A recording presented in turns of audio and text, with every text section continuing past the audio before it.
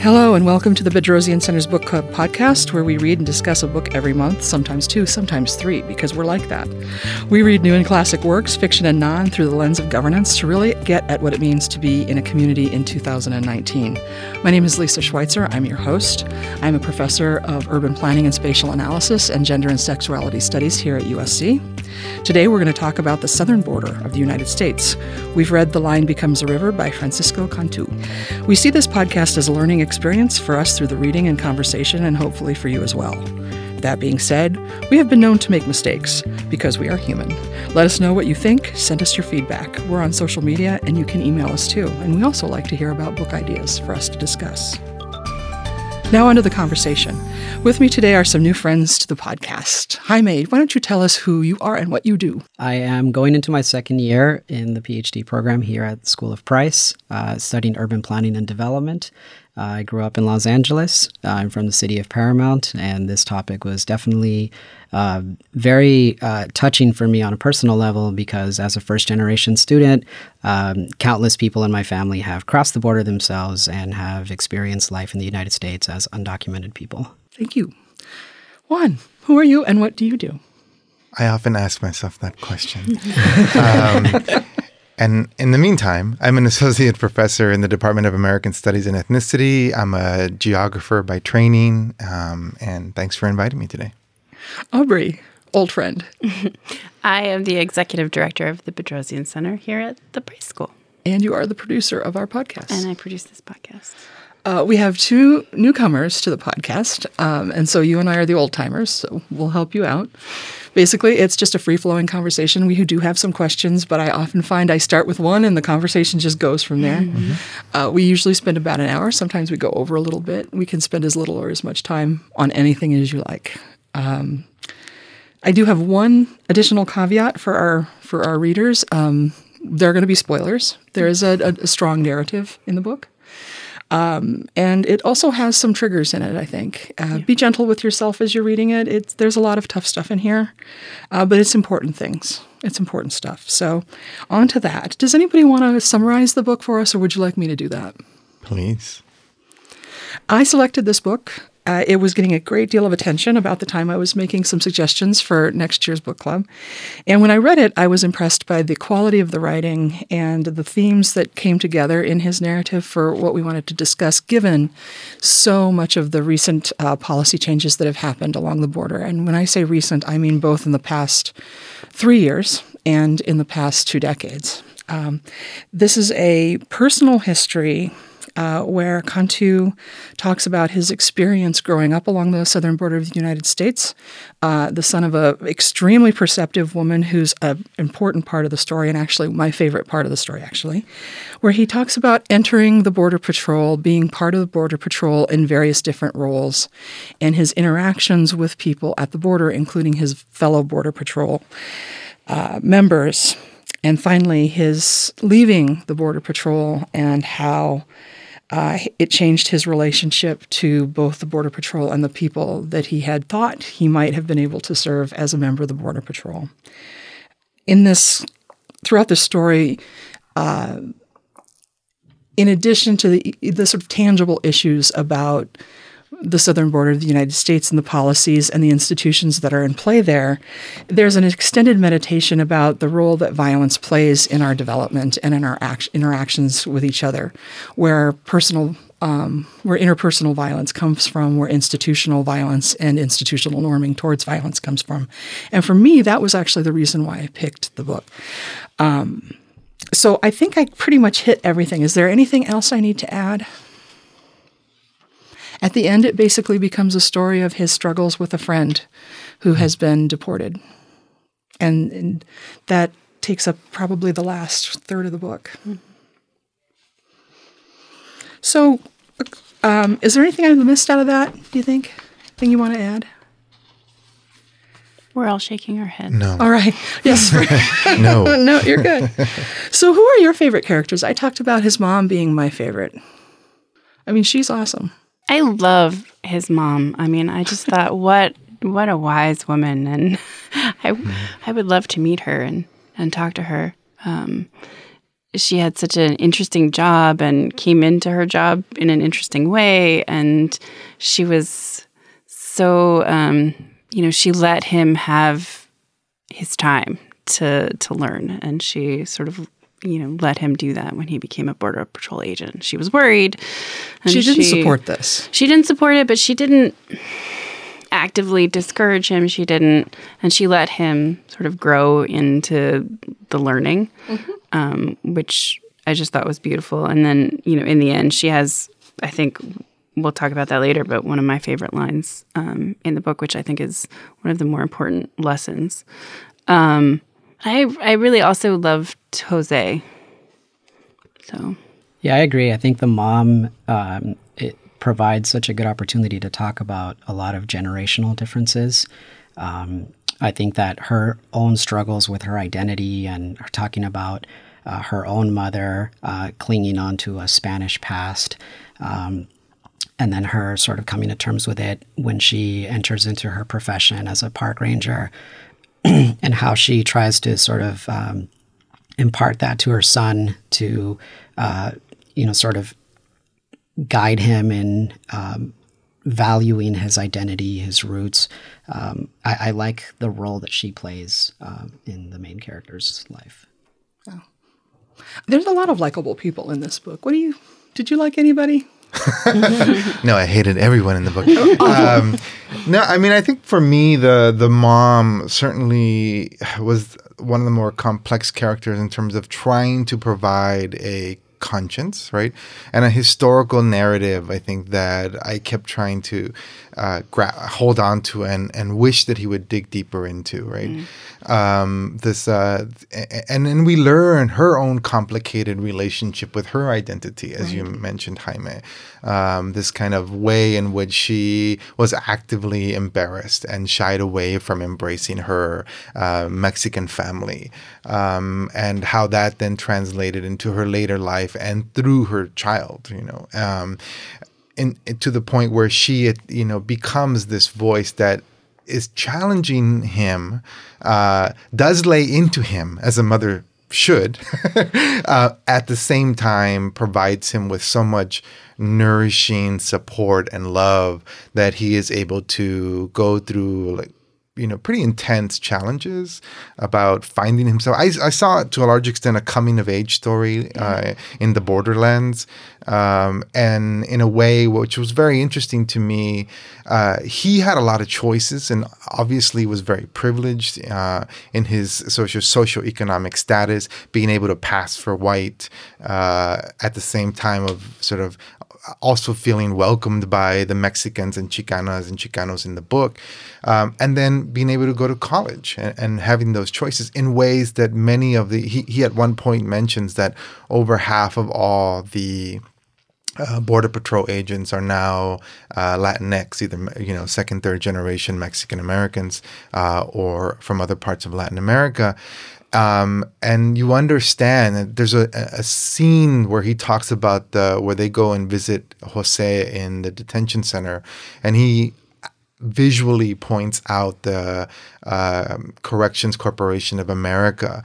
And of course, scholars in carceral studies have pointed out the growth of the privatization of the prison industry and how that is intimately connected to immigration detention. But we also know, with that kind of hint, that for many people who take those jobs, it is not a choice. It is not an exploration of, let me figure out how this works because I'm interested as an international relations student and I really want to figure out how it works on the ground. But it becomes about, how do I feed my family? How do I feed myself, etc. And so it is a wonderful kind of way in which she is able to say, wait a minute, right? The thing that you're doing is not something necessarily that you should jump into because you think it's going to teach you. There are other ways to learn. at the same time, we know that people who have to jump into that become complicit in ways that it's not because they want to learn these things or it's intellectually interesting, but because this is the way in which it becomes institutionalized in everyday life. And ultimately, these are the things that he points at the end of the book, right? How the institutionalization and the entrenchment of these systems and institutions like the Border Patrol really affect somebody's psyche, the way in which somebody becomes, a human being in everyday life. And for him, he had to get away from it. And you're left, he could get away from it. And he could get away from it. And this is exactly the point, right? And you're left to wonder, what about all those people who cannot? Well, Beto. Yes. Beto forms that. He has that conversation with Beto, who's like, Right. I've got a house. Right. I've got kids. My feelings here are sort of less cogent than my ability to survive in a system that is precarious and uses this precarity to keep me complicit in a system that, right? He doesn't say that because that's not the way that he relates to the world, but that's essentially the point of that interaction. Right. Yeah, no, you're right. And I think so his mom becomes, that character. But here, as the geographer, I think a character that becomes so powerful. I do not say that I would say it was my favorite character, but it becomes so powerful is just the border itself. Right? The way in which he uses such beautiful language and imagery to construct, a psychogeography of the borderlands, right? That makes it alive and vivid in a way where in so much border writing that's not present. You have other authors who have written about it in that way, like Sandra Cisneros, like Gloria Anzaldúa, like Ruben Martinez, etc., who have written about the border landscape in a very powerful way because it becomes a live thing, right? And a character that is both beautiful and absolutely deadly. And in a way, we see the way in which human interactions on the border and governance and institutions are constantly trying to produce the border as a death machine. And that's how I see it. I see the border as a death machine in which we sort of have to a certain extent, become complicit in its enforcement. Right. And we are made and forced to understand that this is a deadly space. The desert isn't enough. Yes. We have to tip over the water. Right. Right? We have to spoil the food and tip over the water because that desert isn't deadly enough. Right. Yeah. And that's, What about you, Jaime? What do you think of, do you have any familiarity with this space? Because I haven't really spent any time in the Arizona border. Academically, I have not read too much about the border specifically. As an undergrad at UCLA, I majored in history as well as film and took classes with people like Juan Gómez Quiñones. And I have a really strong sense of the history of Mexico itself and U.S. history. So I came into this having more of a historical background, but not so much the academic writings and scholarly publications about the border. One of the things, touching on what Juan was just mentioning, is the metaphors that this book alludes to briefly. I wish there would have been more of that. But talking about how the border, when using economic metaphors, they sort of dehumanize what actually is happening there.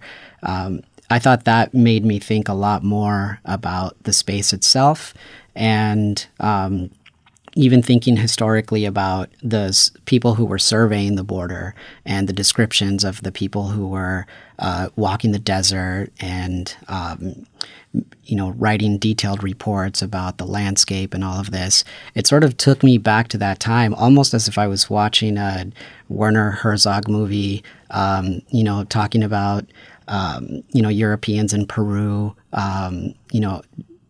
at a time when we read about it in history, but we don't really have this. A lot of times these narratives and stories to really take us there. And I think that's one of the values of this book, is that I spend a lot of time thinking about, in public policy and urban planning, how do we reach audiences beyond academia? How do we sort of use narratives, and how are narratives framed? And I think that although this book, I'm very interested in, beyond this book, reading more about the scholarly writings about the border. But what I felt was valuable is the ability of the book to capture stories that take this subject and make it accessible to people who may not read academic publications. And I think that's still something that's very valuable in today's society, and something I spend a lot of time thinking about when I think about whether it's gentrification, or the housing crisis, transportation equity. How do we do that? And I think that, there's mention about the book Bloodlands, and towards the end, there's talk about how Snyder sort of encourages academics to go beyond just numbers that sort of, make all of these individual cases anonymous in many ways, and, fail to sort of really make these human lives accessible. And I think that the story of Jose at the end of this book is exactly that. It provides one case, of which there are many, and it allows people who may not have a lot of understanding about these issues to at least have one story they can now take forward and hopefully read more about it, learn more about it, understand also that it's much more complex than this book dives into. But the narratives, the story, and making this subject accessible is what I feel is probably the most valuable thing about the book for me. There's a shift in speaking about the landscape, I think, in the book when he moves from Arizona to El Paso.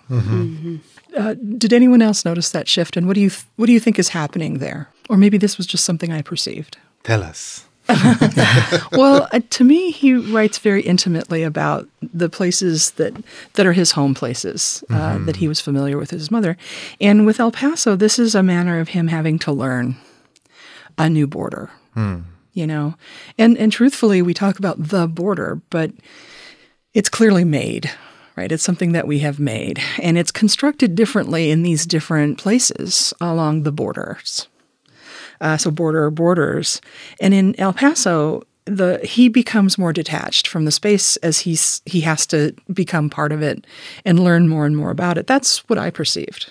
I agree. I think he does a really good job in the different sections of the book, sort of getting at the permeability of borders in general. So, in El Paso, it's a border within two cities, and so you've got this what is a border in an urban space? And then in the desert, this sort of imposed idea of a border that, when he talks about history, he talks about the monuments that were first placed in that border and how it changed over time. And, in politics, we talk about the border, like in a capital T, capital B, the border. And, you sort of imagine on this cover, this wall, you sort of imagine that, right? And that's the political rhetoric, and how the reality is so different, until even towards the end, when he's that scene where he's camping and he's walking across the river until the point where he doesn't know which side of the border he's on. I think that's the culmination of the way he's talking about the border, so that we understand, this political rhetoric of the border. It's a construct. I love one of the things I did like about the book just up front was the title.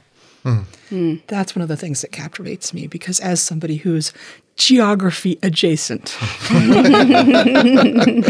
but coming at geography from politics, the idea that we have this administrative political boundary, that it looms so large in our political institutions, but that isn't real, right, in terms of an actual material thing in the world, but is entirely real because we've made it real.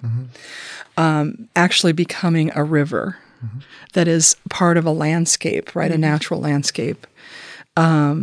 It's a beautiful metaphor for what's going on in this place, both the material, the physicality of the geography, in addition to the social and cultural and institutional frames that get put upon it, and that in it shall shape and reshape and interact in a dialectic way to become the realities of life in this place. It also sort of mirrors the way he talks about sort of the institution of border control. So, in the beginning, he's studying it. He grows up with it, but then he studies, and then he's going to try to witness. And he's only witnessing a small portion. And it isn't until the end that he realizes, as a Border Patrol agent, he was so segregated from the rest of the system that, when he took someone from the border and passed them on, he had no idea, even after studying international relations, even after being a part of the system for so long, that the little part of the system is so siloed from the rest that, it becomes a river. But beyond that, his experience in the Border Patrol does make him more useful to his friend when his friend is deported than otherwise. Right. Mm-hmm. Yeah, I want to get back to the point that you made about the river and line and the construction, and he points out he points this out in the book where he talks about early on when he makes reference to policy changes that have led to the increased precarity of border crossing, right? And this clearly is making reference to, he doesn't name it, and again, this is why I think it's really very important for people to read deeper, right? Use this as a bridge to read deeper, like Jaime was saying, about the history and the scholarship about border making.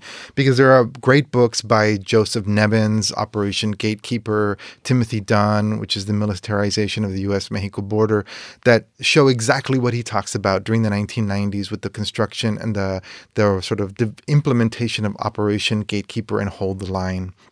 And then more recently, including some of my work on borderization and big data enforcement, people are writing about the way in which the Tucson sector of the border, it's called Sector 28, especially, becomes such an important site of innovation and experimentation with different kinds of militarization of border enforcement techniques, right? And so we see that his early experience in the Border Patrol is exactly at the moment in which it becomes more militarized, right? And it becomes and this is important because the border becomes more deadly. It becomes a deadlier machine when they start to implement these kinds of policies. So he mentions sensors, right? And he mentions cameras, and he mentions the intel sector later on. And all of these things are part of this process of the way in which the border becomes militarized.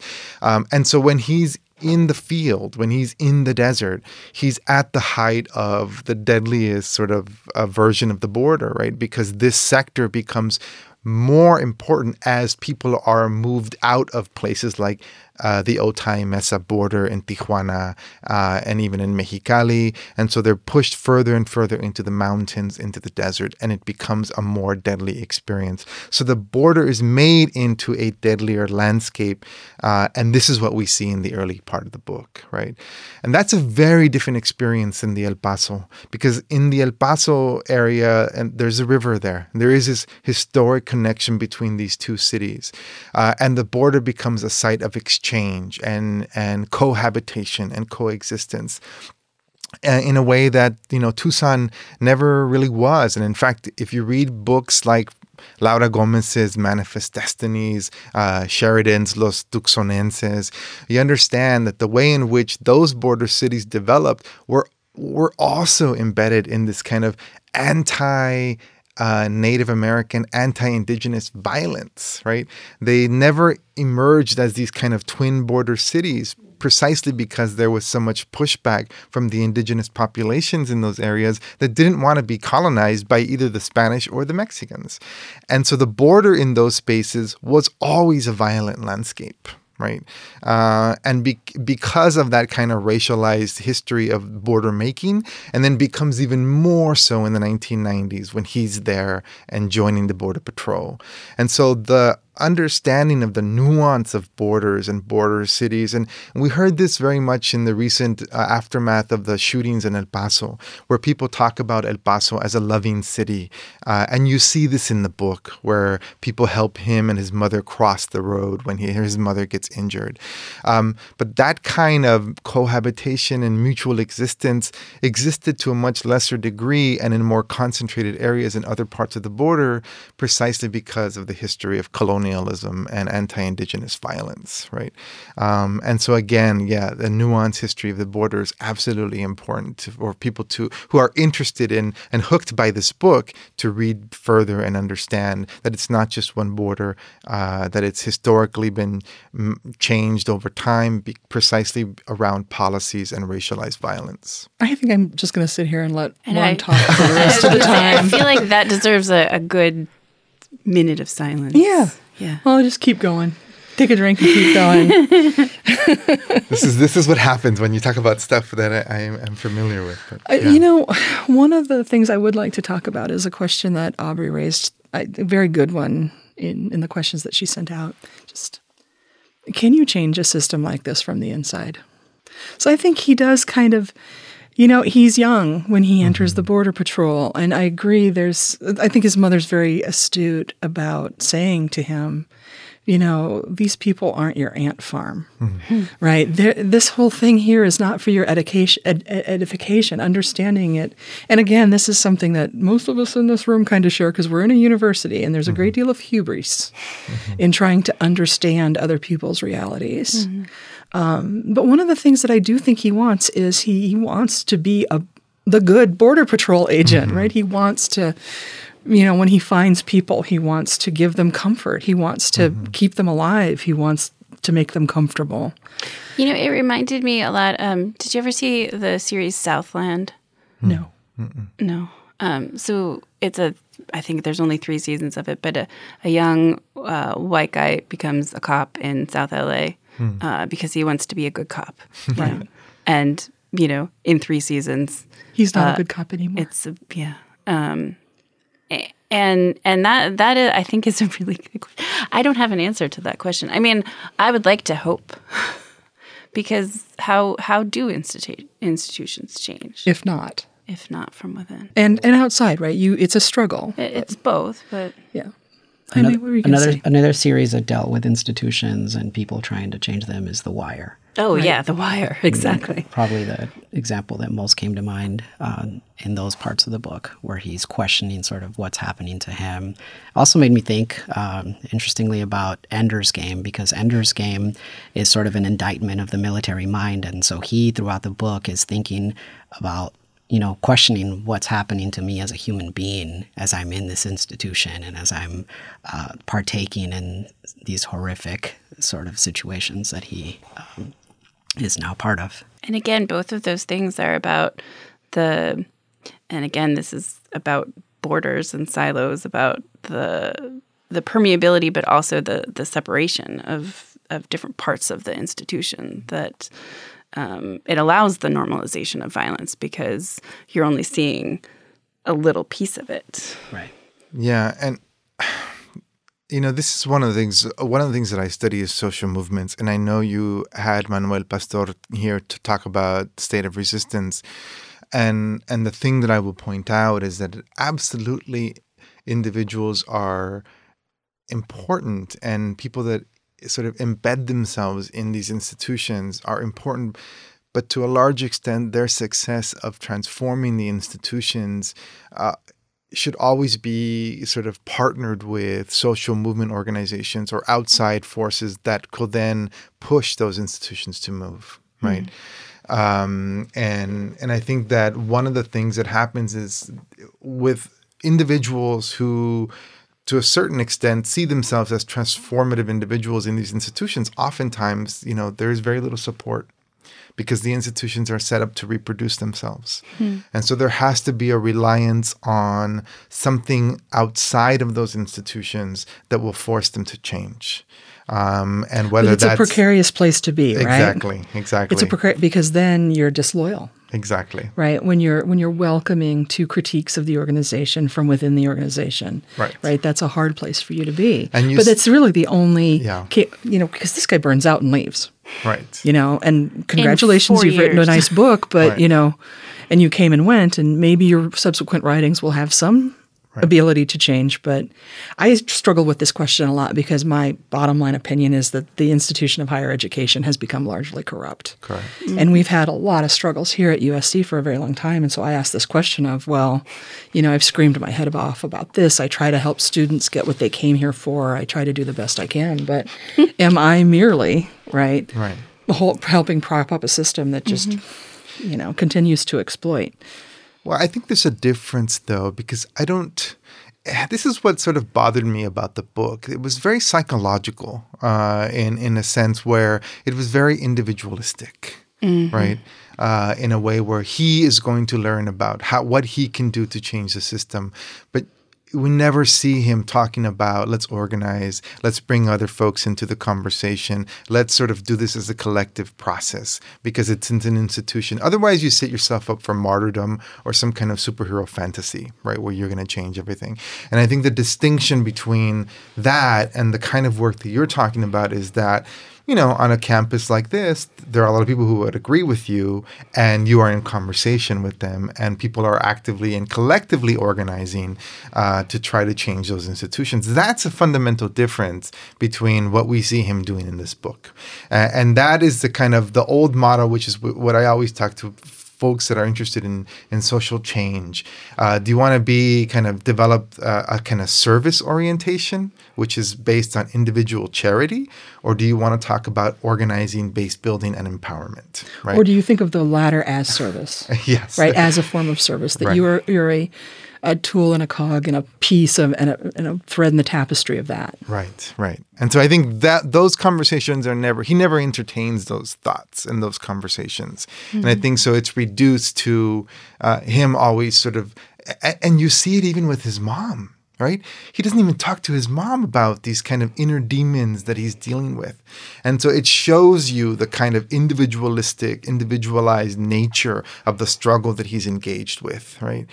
So much so that he doesn't have these conversations with his mom about all of the weight that he's bearing with these concepts that he has in his head about changes as an institution. And the second point that I want to make about that is the lawyer, right? And we see how this works, where the lawyer points out at the end of the book where he says, look, I knew this guy. He was trying to change the institution, and then he was framed by his buddies in the Border Patrol. And we know that happens within the police departments across this country, et cetera, right? That the way in which those violent institutions reproduce themselves to a large extent are about eliminating those threats and those people who are threatening dissenters. Yes, exactly. Yeah, I agree. I think it would have been more refreshing to hear more of those thoughts coming from him. I think that because he spends so much time with the people he works with and because of the nature of the job, you're actually discouraged from talking a lot of politics, having known people who work in customs and border patrol. And you have to sort of live sort of this isolated life where you're not even to engage really through social media. So I wonder what that would look like for somebody inside the institution trying to sort of push those thoughts. And as his readers, we would have been an audience for him to do that. And I agree. How much of this is just, not just, but to me, when I read that, I see that as the struggles of somebody taught particularistic forms of masculinity or acculturated into specific forms of masculinity. We're asking for help is seen as weakness. We're having feelings of sadness, emotion, right? Having feelings, period. I don't need to go and list any, right? But having any feeling besides rage, right, is stigmatized and treated as a deficit. Doesn't he bring up the nightmares to one of his coworkers when he's still on the Border Patrol, and it's like a short conversation, and we don't talk about it anymore. Right. Yes, we all have nightmares. Yes. Yeah. Yeah. The efforts to erase or negate feelings among the men is so, it's so clear in that scene where they're visiting somebody in the hospital. Is that it? Yes. And one of them gets watery-eyed, and he cannot bear to show his emotions, so he steps outside, right? To the point where I think it speaks to that notion of masculinity, et cetera, and it's a punishing form of masculinity that these men have taken on. Yes, and to the point where they engage in ritualized violence, right? the destruction of these safe drop zones, right, etc., is a way of all of the way in which ritualized violence is so tightly embedded with the kind of performance of masculinity that involves or is based on the non-feeling man. Right. Right. And that certainly is clear in He forces himself to perform it even when he's in private, right? He Yeah. shoots a defenseless bird for no reason, right. just to prove to himself that he can cause suffering. Right. And then weeps in his invisibility and silence. Right. Like, why did I do that? He doesn't have a lot of insights about himself there. And again, this is a nicely constructed work. And that one of the things that I appreciate about authors is when they don't feel the need to tell you what to think all the time. And he's pretty good at that, I think. Yeah. I agree. So we never answered the question. Which is Do we, if he had really been in, so he should have been organizing. But do you change institutions from within? So I sort of wonder. And should he have stayed to organize? I sort of wonder if it's part of, he framed his going into Border Patrol as wanting to observe. And this idea that you can be a dispassionate observer, which, we have, journalism is not biased, right? Everyone's biased, right? Sure. But we have this idea. So I sort of wonder how much of it isn't about that he really wanted to change, or that he was being a dispassionate observer or trying to be. I don't really know. One of the things that I think is important, at least for me in reading books like this, is that claiming to want to understand something is a very safe Right. Justification for doing some of the things that you do. Right. He was idealistic in thinking that he could be the good Border Patrol agent, right? And this is one of the reasons why I stay in the academy. And one of the reasons why I have a lot of interest in this particular question is about changing things. Because, idealism, it's not enough, as we know, to have good intentions, right? If there is anything that proves that, it's U.S. conduct everywhere south of us forever, right? It's not good enough to have good intentions. But if we abandon good intentions and leave the institutions to people with indifferent intentions, or leave it to people who are like, woohoo, I get to carry a billy club, a taser, and a gun, that strikes me as being equally as disastrous. Do we take up Juan's idea and basically in our ideas about professional conduct start to really legitimize, right, critique and calling for institutional change as legitimate activities of someone working within an agency and not having that automatically knee-jerk treated as disloyal or destructive to team building? Absolutely. I mean, I'm with the mom. When the mom starts saying, and I think at the end where she's like, how are you complicit? Right? And I say this to my students all the time. We are complicit, in these kinds of systems. And let's not sort of fool ourselves into thinking that we are not complicit in the reproduction of a society that is doing the things that that are currently happening. So what's going on the border right now with with individuals, both men and women and children that are being held in these detention centers, right? This is going on and has been going on for a very long time. And what do we do, right? And how are we engaging in that conversation? And we may not be in the desert in the middle of the night chasing people and tracking people down, but our involvement in the society makes us to a certain extent complicit in that process. And unless you choose to speak out about it or to do something or engage in a way where you understand the kind of relationships of power that really dictate how we live our everyday lives, then you are kind of sort of wearing blindfolds, right?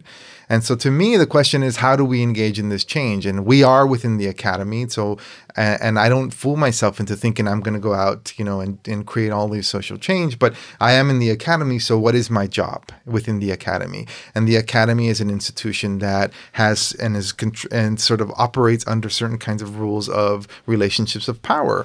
And so it is my responsibility to sort of challenge those things, because I think that for the most part, even the way that knowledge is constructed, there's so much work now in the way in which we think about borders and how borders have to be produced as epistemological sort of creations, that then how we resolve those problems of the borders are based on how we conceptualize the problem, right? So this idea that the border is a dangerous space, and you see it in this book all the time, the way in which the border is a dangerous space that must be managed. Dangerous in multiple ways.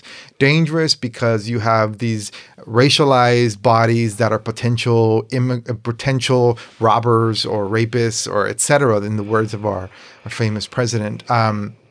Or you have the narco cartels that are dangerous. And so what is the response? Of course, it's a militarized response. It's a police response. And yet what we know and what we see is that there are other parts in the book where they say, no, we've been crossing the borders for hundreds of years, back and forth. People would have families. And there was no need for that kind of policing. And if you understand the border as that kind of cohabitation of brotherhood and sisterhood, etc., then that has a different kind of governance response. And the way in which we as academics produce and write about knowledge and produce knowledge and write about the borders and these border spaces absolutely has a effect on the way in which borders are practiced on a daily basis, right? One of the things that I'm working on now is the way in which university researchers are providing the sort of algorithmic tools and big data processes to further militarize the border with the use of new technologies, right? And so my question is like, okay, my role here is to say, one, we're doing this, even on this campus, by the way, right? Do we have an engineering school? Yes. The answer is yes. Yeah. So, and I know who those folks are. So then the question becomes, who are they? Who's sponsoring them? Why are we engaged in this kind of scholarship? And has USC, as a community of scholars, thought about how it's being not only is it complicit, but actively involved in the production of the border as a death machine? Right. And so intellectually, epistemologically, there are some of us who have the tools to make that kind of intervention. And absolutely, I think it's important for us to figure out how to make those interventions. So going back to Jaime's point earlier about the importance of making ideas like this more broadly available. So books like this do make a difference. Yes, no. I think so. Yes. Yeah, you can't nod on a podcast. Oh, yes. Oh, sorry. I thought we were just having a conversation around a table here. You cannot follow up, 2 minutes of unadulterated brilliance with nodding on a podcast. I do think that. I mean, look. To a certain extent, I'm a Gramscian at heart, right? And what does that mean, right? Gramsci said, how are we going to deal with this question? We have to talk about this. He chose to write in newspapers, right? Because he absolutely believed that social change had to happen in his context, in this kind of cultural moment of change and transition, etc. And so absolutely, we have to do a better job of doing that. And too much of the time, what happens is we produce these brilliant pieces of work, nobody reads them, etc., and we don't shed light on these conversations that are happening. And so I congratulate you, Lisa and Aubrey, on making sure that more of these conversations are happening through podcasts like this. I'm not sure. My heart just grew. Excellent. I don't know. I think just sort of circling back to my point, which you expanded on very well. I think, I don't know who said this. I read it in a book by Deirdre McCloskey, who was my advisor at the University of Iowa 100 million years ago. But it's like everything is impossible, but we have to do it anyway. Yes. I think I think the bottom line is that being that openness or that radical openness to trying to make institutions more permeable to people who would make them better when you're within them is a moral duty that is bound to make you deeply and profoundly uncomfortable and not as well liked as you would like. Yeah. But that in many respects, it's a profoundly difficult thing to ask of any professional. it often means that it's difficult to get into the sort of leadership and management positions within these organizations because it's not seen as congruent with your role as a professional. But you have to do it anyway, you know. Yeah, no, it's so, you know, look. You have to live with the contradictions. Live with the contradictions, but also not get burned out. And I think this is the thing that he faces, you know, in the book where he gets burned out and he decides to leave and become a writer. And so I think one of the ways that many scholars who are focusing on social change is to not just talk about the struggle all the time, not just to talk about the terrible institutions, but to then have conversations about what do we want? What kinds of spaces can we produce that do not replicate the violence, misogyny, etc., of the kind of system that we live in? Because we need to create those spaces so that we do not become institutionalized and reproduce ourselves as part of these sort of terrible institutions, right? And so I think for all of us, part of what I hope that we do is to engage in what Robin Kelley calls freedom dreams. Right? Imagining, thinking about, engaging, and practicing on an everyday basis. How do we want to relate to one another as human beings outside of the kinds of subjective roles that are produced for us by these institutions, right? And so I try to do this in my classes, where I introduce my students to literature and work that is trying to do the hard work of imagining other possibilities, alternative possibilities, counter mappings, as I call them in my own work. Sort of how do we counter map this place to imagine this kind of landscape, not as a deadly death wielding machine, but as a space that allows individuals to thrive and to be the kinds of human beings they choose to be. So how do we produce a desert landscape that is not militarized, etc., but that we can see in all of its beauty without constantly having in the back of our heads, it's hot, there's no water, people are going to die, right? Because for me, like, I grew up in the desert. And it's a deadly space, and it can be. And I grew up in. But he writes about the indigenous people in the space who do live in the space, right? Because they know how. Yes, and I grew up on the reservation. I mean, part of it is like spending time on the reservations as a kid, going swimming in the rivers in the Coachella Valley, so to me, it was also a beautiful space. And a space where you were able to live and thrive and not have to worry about this kind of the terrible everyday realities of having to grow up as a poor sort of Mexican American kid in this landscape that was regularly patrolled by the Border Patrol, right? And so the question, I think, for me, getting back to your question, is that I hear you, and yet this is why I think it's important not to get burned out, to constantly engage and find your people that you can have conversations with and say, this is what we want. This is how we're going to choose to live outside of that kind of violence. Yeah, I want to add, I work as a planning commissioner in the city of Paramount where I grew up, and I see that exact thing playing out all the time. There's obviously, like in a lot of parts of Southeast Los Angeles, there's environmental justice going on there. And people rightfully are expressing a lot of discontent, anger, frustration with how the city has perhaps not done enough to crack down on metal companies that have been polluting the air and compromising people's health.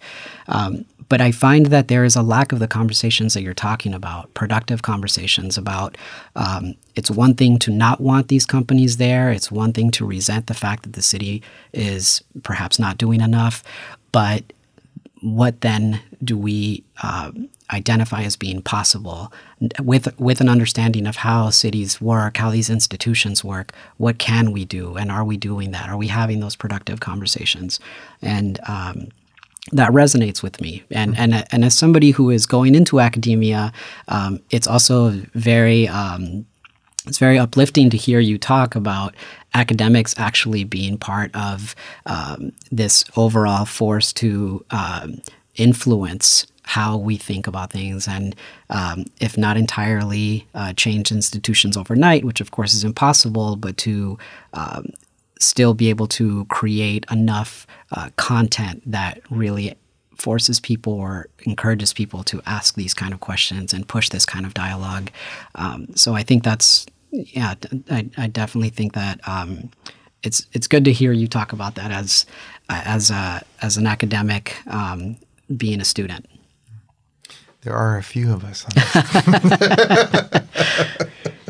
Now, also, there's You found one. I mean, there's definitely a lot of reasons why Lisa is my advisor. Yes, I find that's good. I find that she is a very unique individual in the institution, and that's also very encouraging to see. I want to refer to a segment of the book that talks about an essay called War and Imagination by Rivera Garza, where she considers the work of Italian writer and critic Alessandro Barrico. And she says, "It is only when we as societies are able to invent something more exciting, more risky, more adventurous, more revolutionary, that we can say we are truly against war." She calls this a radical form of pacifism. And that's your comments made me think about that, because here we're talking about war, but we could be talking about a lot of other things, environmental injustice, for example. How do we create something different?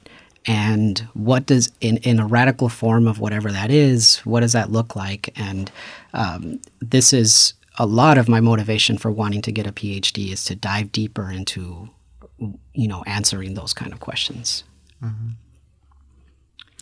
And I think another thing I thought the book did well is introducing, if only briefly, interesting research that sort of provided more perspectives to consider outside of the focused conversation about the border. There's research that he mentions back from the 90s about this warrior gene and sort of how it triggered exposure. Do you have the warrior gene? So I read this. Come from the bloody Aztecs? I read this and thought, how have I not heard of this? This just seems like a big enough finding that it seems like it would have seeped into our... Right. It's got to be contested. And otherwise, it would seem to be the kind of thing that we would be talking about more. I think the one thing that isn't contested about the story that he tells there is the role that early childhood trauma and violence plays in inculcating people into violence later on in life, particularly men. Right. And he plays, again, he doesn't, it's the kind of, because of the book, but, so much of the conversation among cognitive scientists and biological conversations about, behavior is about these things. And he touches on a little bit, but these things are possible. You may be predisposed, right? But it doesn't sort of result in an automatic sort of violent, character that you display, right? And it gets back to this question about the relationship between these biological factors and these kind of traumatic events that you are exposed to as a young person. Right. Yeah. One more thing I wanted to go back to, another thing Juan said so many things that just had me just a lot of jump off points.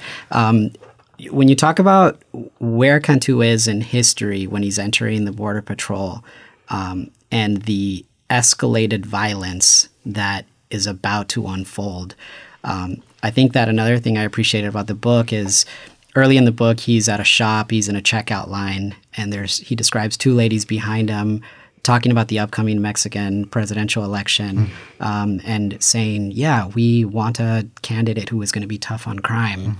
And it's sort of a subtle way that it's a subtle tool that I think is placing you at a specific moment in time when I have to say, at that time, part of me thought this was a good thing, that Calderon was actually going to do something more about the drug cartels. And then, as we obviously now know, there were a lot of repercussions for that, a lot of negative consequences, and the way that he went about it in a very militaristic way, not thinking through sort of what the response would be from the cartels. And just the amount of violence that escalated. The idea that somehow arresting one cartel leader right, was going to be this transformational moment. Right. I wanted to jump in here and broaden this from the discussion of the border, because I think one of the nice things about discussing this in a governance podcast is it's not just the border where American policy responses have been limited to more violent, more control, more policing, more military. It's a knee-jerk reaction. And there's part of me that was reading through this going, is this the only thing our federal government is capable of doing anymore? Right. With the denial of the reality of a welfare state, that the only role that we're willing to allocate to the state is its worst role, arguably its worst and most violent form of itself. And to me, the discussion of the law and order is that, of course, when you're in an environment where corporations, in their most violent form, in their most lawless form, rule the spaces, the desire amongst anybody subject to that power is for another power, ostensibly benevolent, to come in and create a different order.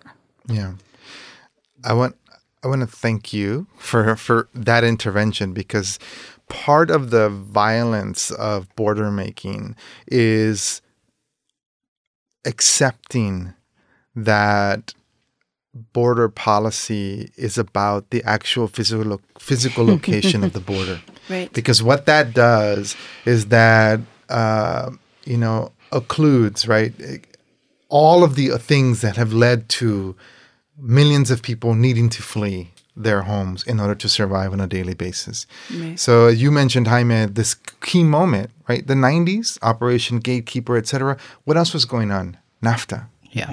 Right? What else was going on in many of these communities that the drug cartels have taken hold in is the complete dissolution of local economies that are able to sustain everyday life. That's right. So the creation, the dismantling of agriculture, the sort of dismantling of a certain kind of industrial base in Mexico, massive human migrations that are taking place within Mexico itself, right?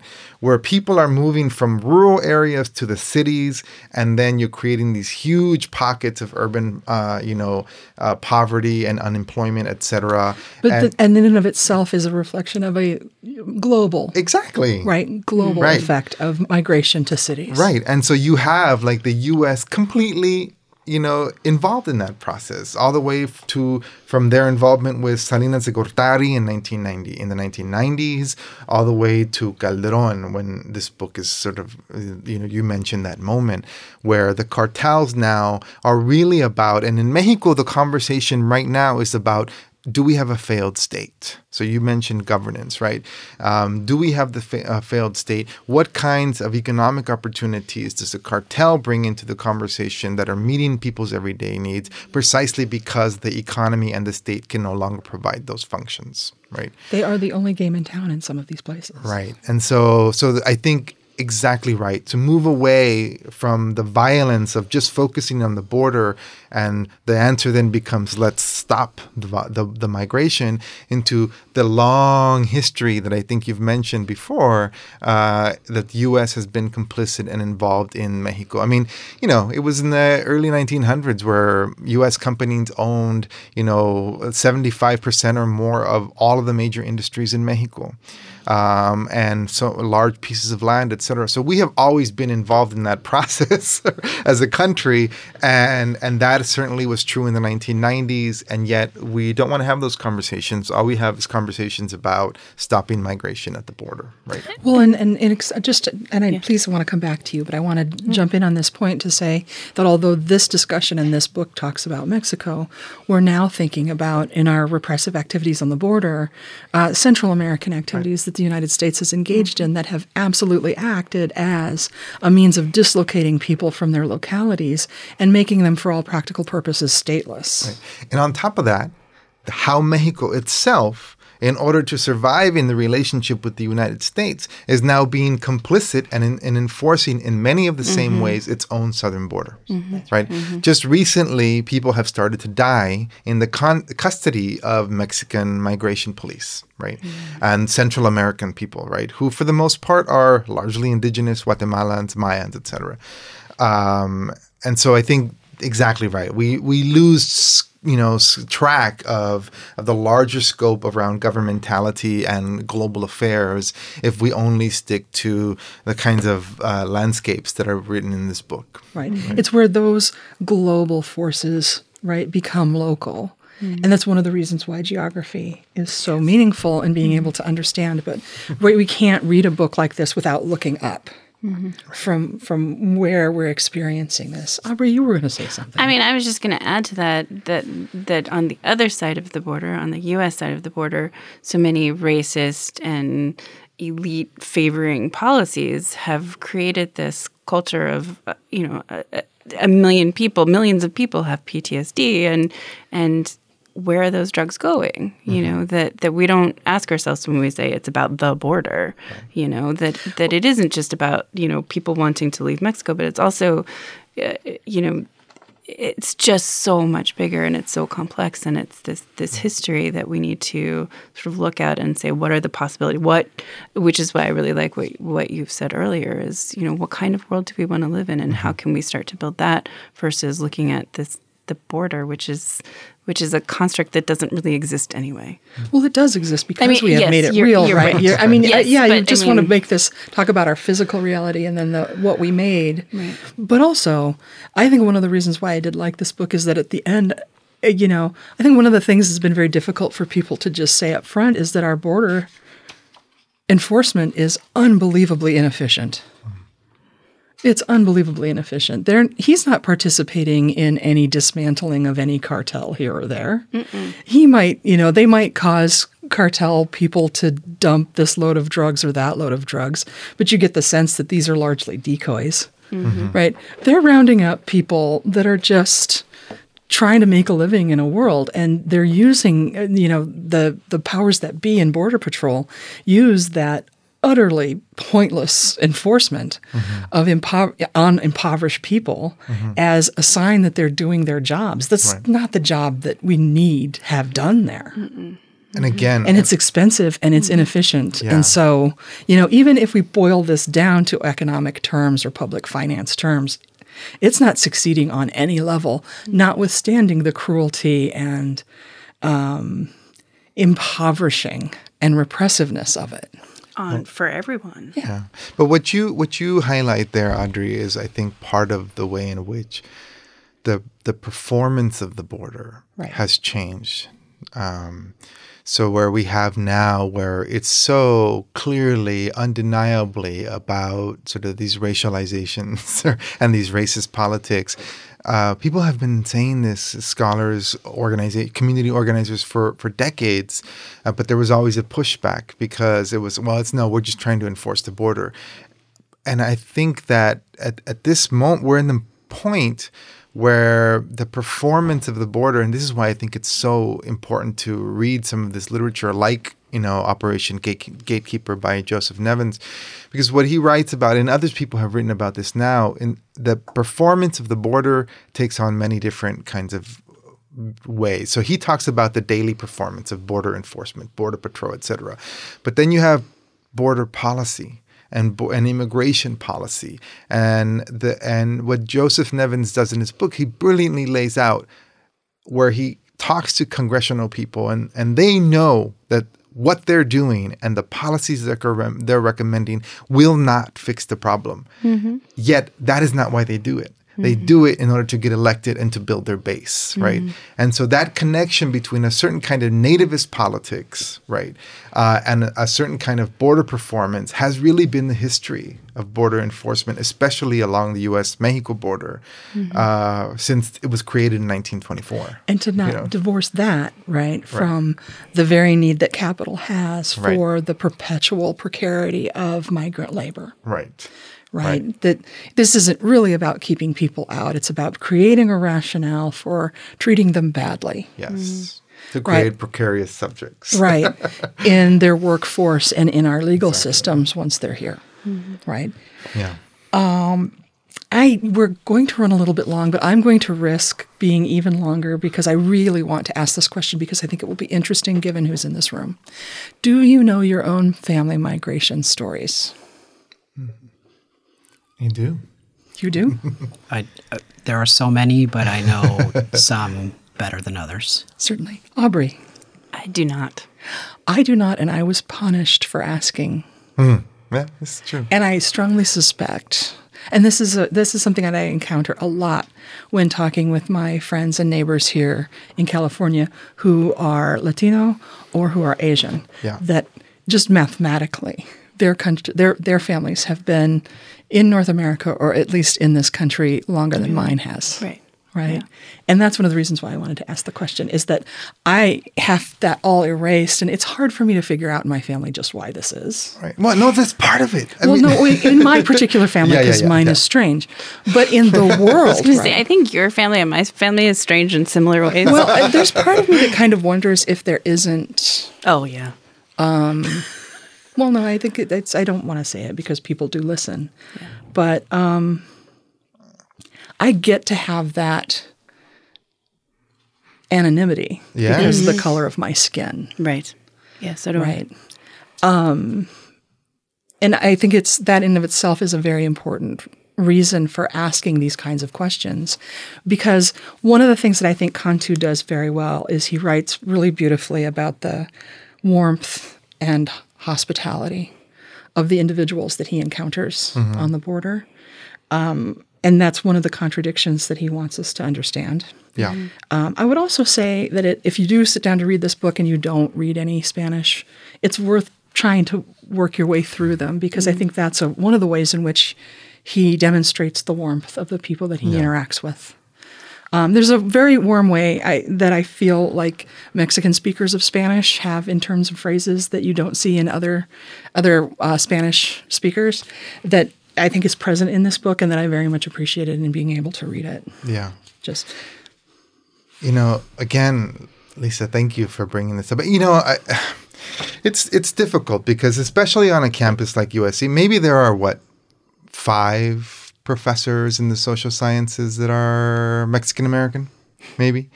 In Los Angeles. In USC and in LA. Because you see, so very small. We're a very small group of people who are Mexican American or Latinx, PhDs in a tenure track position at a top tier 1 university, right? And so it's precisely the points that you made that are really important because I always usually have to make them. Right. I'm tired of always being the kind of the translator, the cultural translator for folks. And you will hear this repeatedly. But this is why I think it's really important for people to go and read ethnic studies literature, right? Because ethnic studies scholars have been making the point that you just made for a long time. Right. And that's where I got it. Yes. Right. It's not like I figured this out. And this is why I was saying, but this is why I say, because the point that you made, it's important for other folks beyond people like myself to make those points, right? Like, well, the thing about this is you're ignorant if you are not reading outside, right, of American mainstream literature, and so so this is I teach classes where there are 200 bright-eyed, first and second year students at USC, where either I'm teaching peoples and cultures of the Americas or I'm teaching race and class in LA, and it's the first time where I ask them, where are you from? And I say, because I'm always asked where I'm from. Right. Never. And the subtext is always, you're not really American. And I faced this, I was in Oxford and I would make, frijoles and arroz and make tacos and stuff because that's what I eat. And people would come, you're so exotic. Like, where are you from? And I would say, I'm American. And they would say, no, you're not. I said, yes, I am. And to this day, students ask me, where are you from? I'm from Coachella. I'm from LA. I'm from California. I'm American. But it's always that underlying, no, but where are you really from? And it's the kind of the blessed ignorance of not having to know where you're from because you're not asked. The assumption is that you are from that place, right? And it's a question that with my students, I'm always talking to them about, like, no matter how hard people like Jose try in this book, he will always be seen, even if he becomes a U.S. citizen, as something other, right? People will always ask him, where are you from? Right? And it will go the same way with Diego, his son. Exactly. And because it's happened with me, right? And it happens with my kids, right? And so I think this is the way in which that kind of, it's the violence of the border is so embedded in our everyday lives. And extends so much further than that physical So when space. people ask me that question, I flinch. Well, right? the point is, you have to have a story. Yes. Whereas I don't. Yeah, I flinch, and so this is why I'm just like, I'm not going to speak. So I'm not going to speak to you in Spanish. I'm not going to tell you that where my parents are from.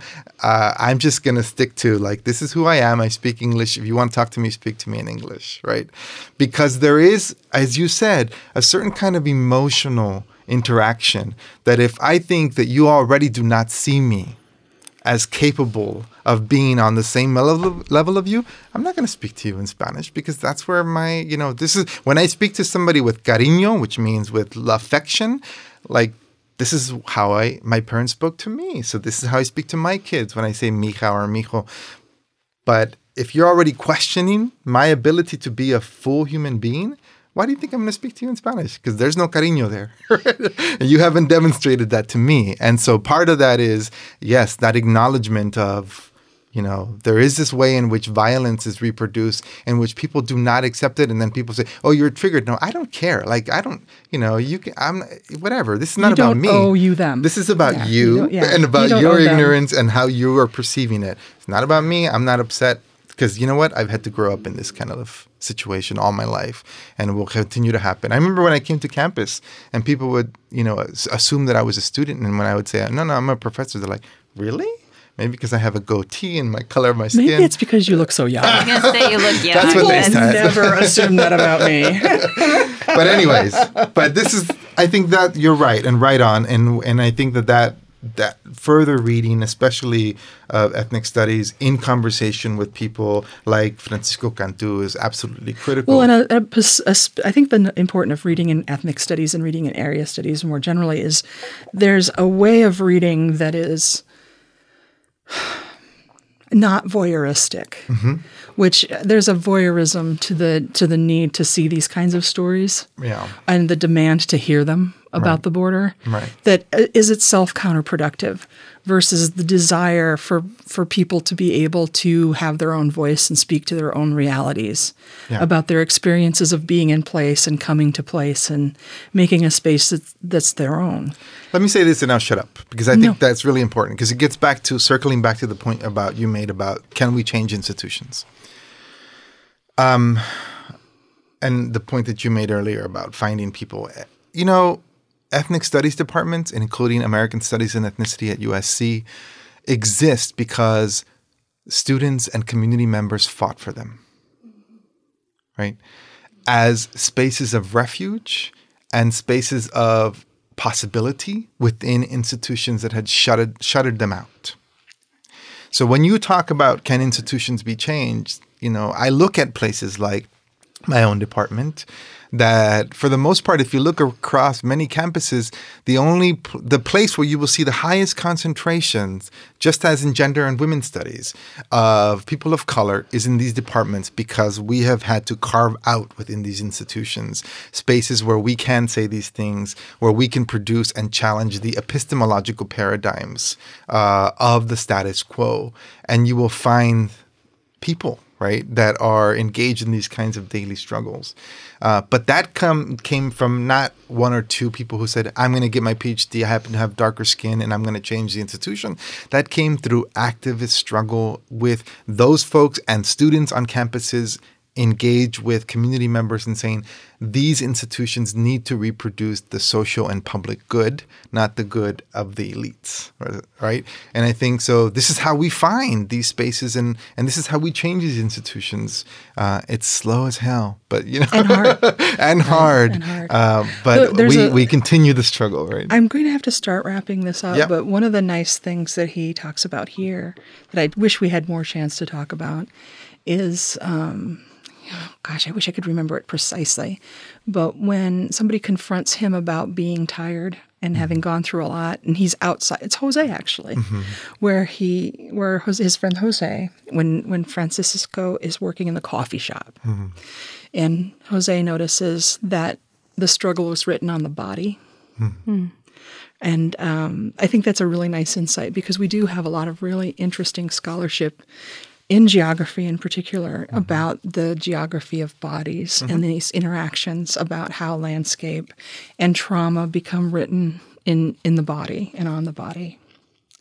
There's so much richness in this book, and I hate to close down the discussion, but we probably should. Did you like the book?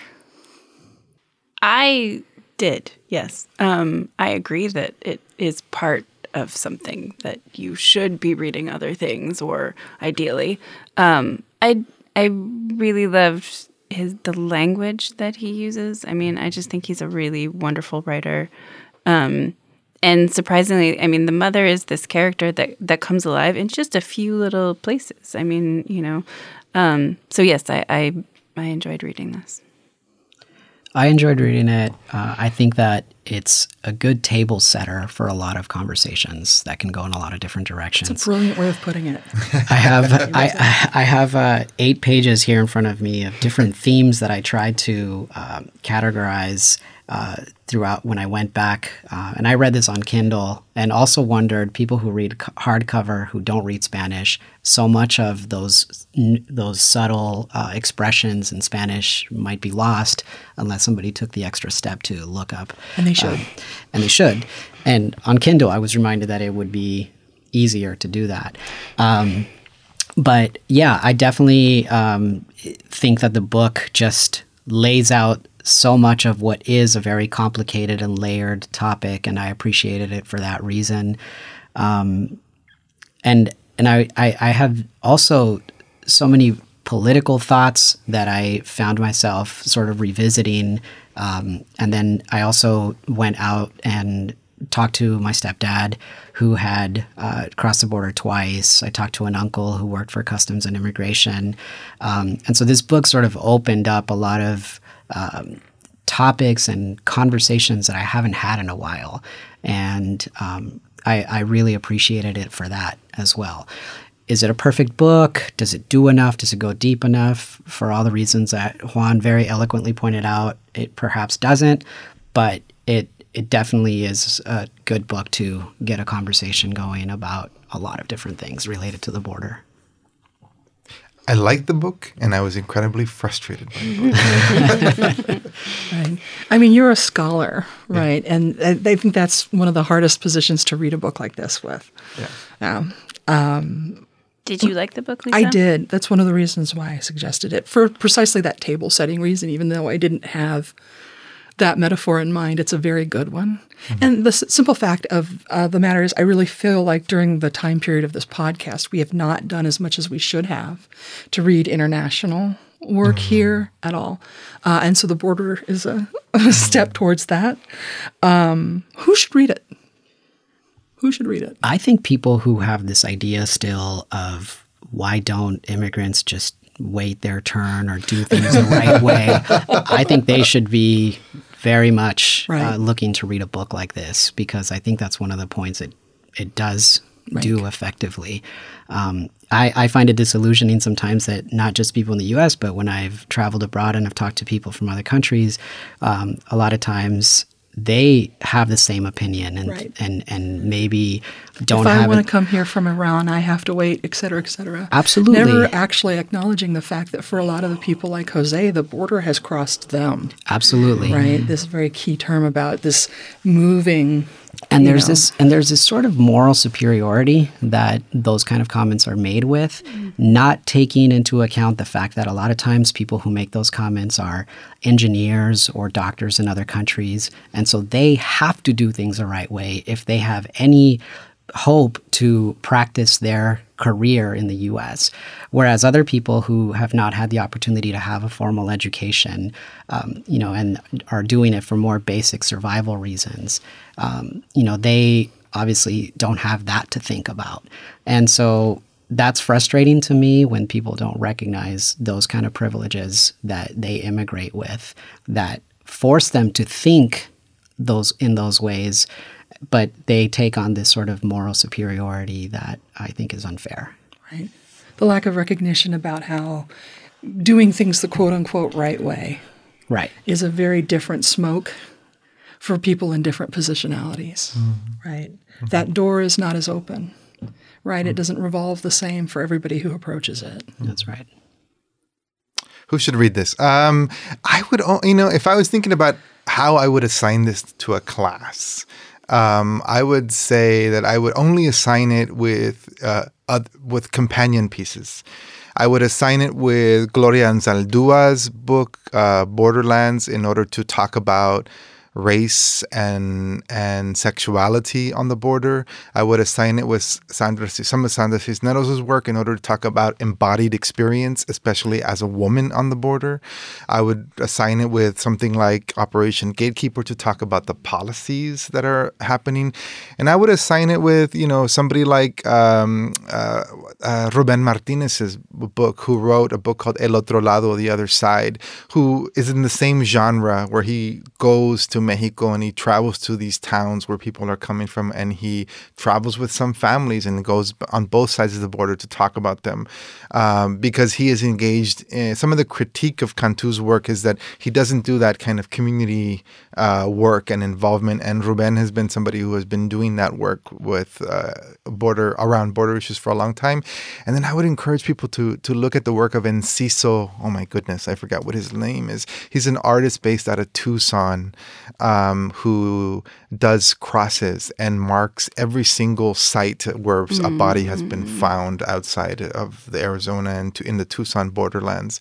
But he works with families and community organizations. I heard him talk about a cross that he was going to put out for a Sikh young girl of 8 years old who died crossing the border, and is working with the Sikh community there to organize around bringing these issues to light, but in a way where he's talking about the border in a different way, in an artistic way, but also in a way where he's talking about how people are coming together around the border in order to talk about not only the violence, but to build community, to sort of negate some of the walls that are erected when we only allow the border as a dividing line to exist as a sort of epistemic possibility. Do you have a favorite line or passage from it? There are so many really good sentences in here. It's okay if you didn't. You could just have a favorite part, too. Okay, I'm going to start. I don't know that this is my favorite line, but because it's quite sad, but it's Jose talking, and he says, it's on page 238. He says, "I know there are laws. I know that they need to be enforced, but at the same moment, these laws are wounding something inside me." That's a good line. Speaks for itself. Do you have one? Yeah, and I just titled this "Es Necesario." It's necessary, where Jose is talking about this, and he says... Which page are you on? The last page, 242 before the epilogue, where he says, "My boys are not dogs to be abandoned in the streets. I will walk through the desert for 5 days, 8 days, 10 days, whatever it takes to be with them. I'll eat grass, I'll eat bushes, I'll eat cactus, I'll drink filthy cattle water, I'll drink nothing at all. I'll run and hide from La Migra, I'll pay the mafias whatever I have to. They can take my money, they can rob my family, they can lock me away, but I will keep coming back. I will keep crossing again and again, until I make it, until I am together again with my family. No me quedo aquí. Voy a seguir intentando pasar." it's powerful because I would have conversations with my grandmother, my grandfather, my father, and my mother about why they came. And many of those vignettes about whatever it took, because they understood what it meant to come to the United States and build a better life. But that idea of es necesario, right? It's absolutely necessary. It's such a powerful idea about the border and another way to think about it outside of those deadly walls. I think for me there was this phrase the section where he says, I'm going to stop you. What page are you on? He's on the Kindle. Page 192 on my Kindle. My mother soon confided in the man, and he became the first person she ever told about her lifelong shame of being Mexican. The man smiled at her. That's how it works, he told her. The first generation struggles to leave, to come into a new country, to gain acceptance in a new culture. Often they arrive and find themselves ostracized. They settle in pockets. They do everything they can just to get a toehold. Whether or not they learn English themselves, they know that their children must speak it. Sometimes they go as far as to discourage their children from speaking their own language. They want them to get into good schools, to identify with their new culture, to be accepted by it in all the ways they were not. The man looked knowingly at my mother as he explained. This second generation, he continued, might find themselves at great distance from the culture of their parents. Perhaps somewhere along the way, they are told to put the old culture behind them, and so they find it within themselves to reject it. The reason this struck me and just made me sort of pause for a while was just thinking about, as I go into academia, being first generation, thinking about what is the line that I walk in holding on to my culture and trying to be a successful academic in this country. And I think there's so many layers to this. I mean, it's very hard to articulate, but I think that idea of how you view your identity, and it made me think of, there's a Chicano series where Sal Castro, there's a very emotional moment in that documentary series where he talks about the walkouts in the 60s, and he cries and he says it was a beautiful day to be a Chicano. And I think that the way that Cantu writes here and sort of evoking that sort of identity crisis that I think a lot of Mexican Americans feel is something that I think carries a lot of weight. My favorite, there's a lot of really good writing here. He's an excellent writer. So for students who are reading this book, please pay attention to his sentences and how deliberately he uses them, how strategically he uses and deploys different willingness to create metaphor, to rely on description, versus when he just lets the material speak for itself in very short sentences. And here's a point where he just uses 3 short sentences. His writing about landscape is very descriptive, often very long and poetic. Here it's just bang, bang, bang. It's on page 138. Juarez underwent a grim transformation. It was no longer the city where women died. It was the city where everyone died.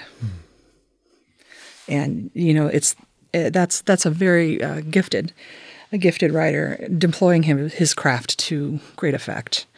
We're going to have to emerge from this wonderful book and this wonderful discussion. It's been so nice to have you here talking about this today, all of you.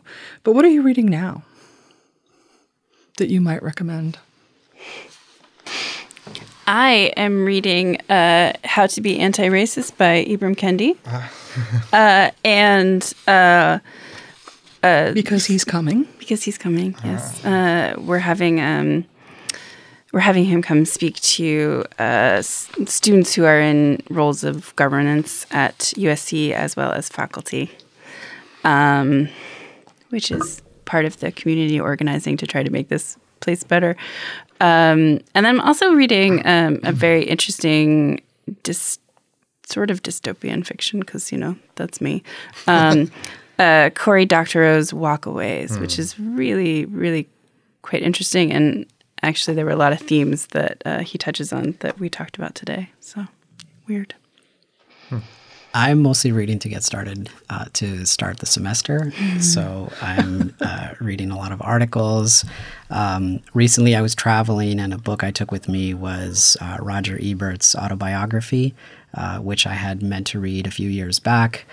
He was very influential as a film critic to me growing up, and I've seen the documentary that is actually based on this book, so I finally got a chance to read it. Highly recommend it. I think that it's one of the better documentaries of the last few years. I'm always reading about 10 books. Good for you. But the question is, how many do I actually finish? The one I have now, and I have to finish, is a book called The Revolutionary Imagination in the Americas and the Age of Development. And it's by Maria Josefina Saldaña Portillo. And it covers a lot of the sort of revolutionary movements, but not just from the historical perspective, but from a kind of cultural and epistemological perspective of what does revolutionary imagination mean. And it covers some of the things about how does change happen. That sounds terrific, actually. I am reading a book by Hassan Manouf and Dan Joseph called Inside Al-Shabaab, which is about an ally of Al-Qaeda. I'm not very far into it yet. And it's just part of the functioning of international relations that I just don't know anything about. So I don't actually have any intelligent opinions about the book yet. I'm just trying to be a little less ignorant about those things. So that's all we're going to have time for today. Are there any other closing thoughts you guys want to leave us with? Thanks for inviting us. Oh, it has been a complete pleasure. Thank you, Juan, Jaime, and Aubrey. And a big thanks to our listeners. To find our whole suite of podcasts exploring governance and civics, search, quote, USC Bedrosian, unquote, on your favorite podcasting app. And of course, we'd love for you to leave us a review on Apple Podcasts so that more people will be able to find us. You'll find a link to some of the things we talked about today on our website at bedrosian.usc.edu/book club. That's where we are. Upcoming books on the podcast. Next month, we're going to read something to get us thinking in a very different way about the role of the university and the role of students. We're reading The Undercommons by Stefano Harney and Fred Moten. It's a challenging read in that way that we think you'll find very inspiring. One piece of advice, and this is from Aubrey. It's a very good insight. From Chris Finley, an American. Because I was going to say, as soon as this came across my desk, I absolutely agreed. It's a very good insight is to read the interview at the end first, then go back and read the beginning. So thank you to Chris for that. Please, in addition to that, we will also be reading Why Cities Lose by Jonathan A. Rodin. Rodin?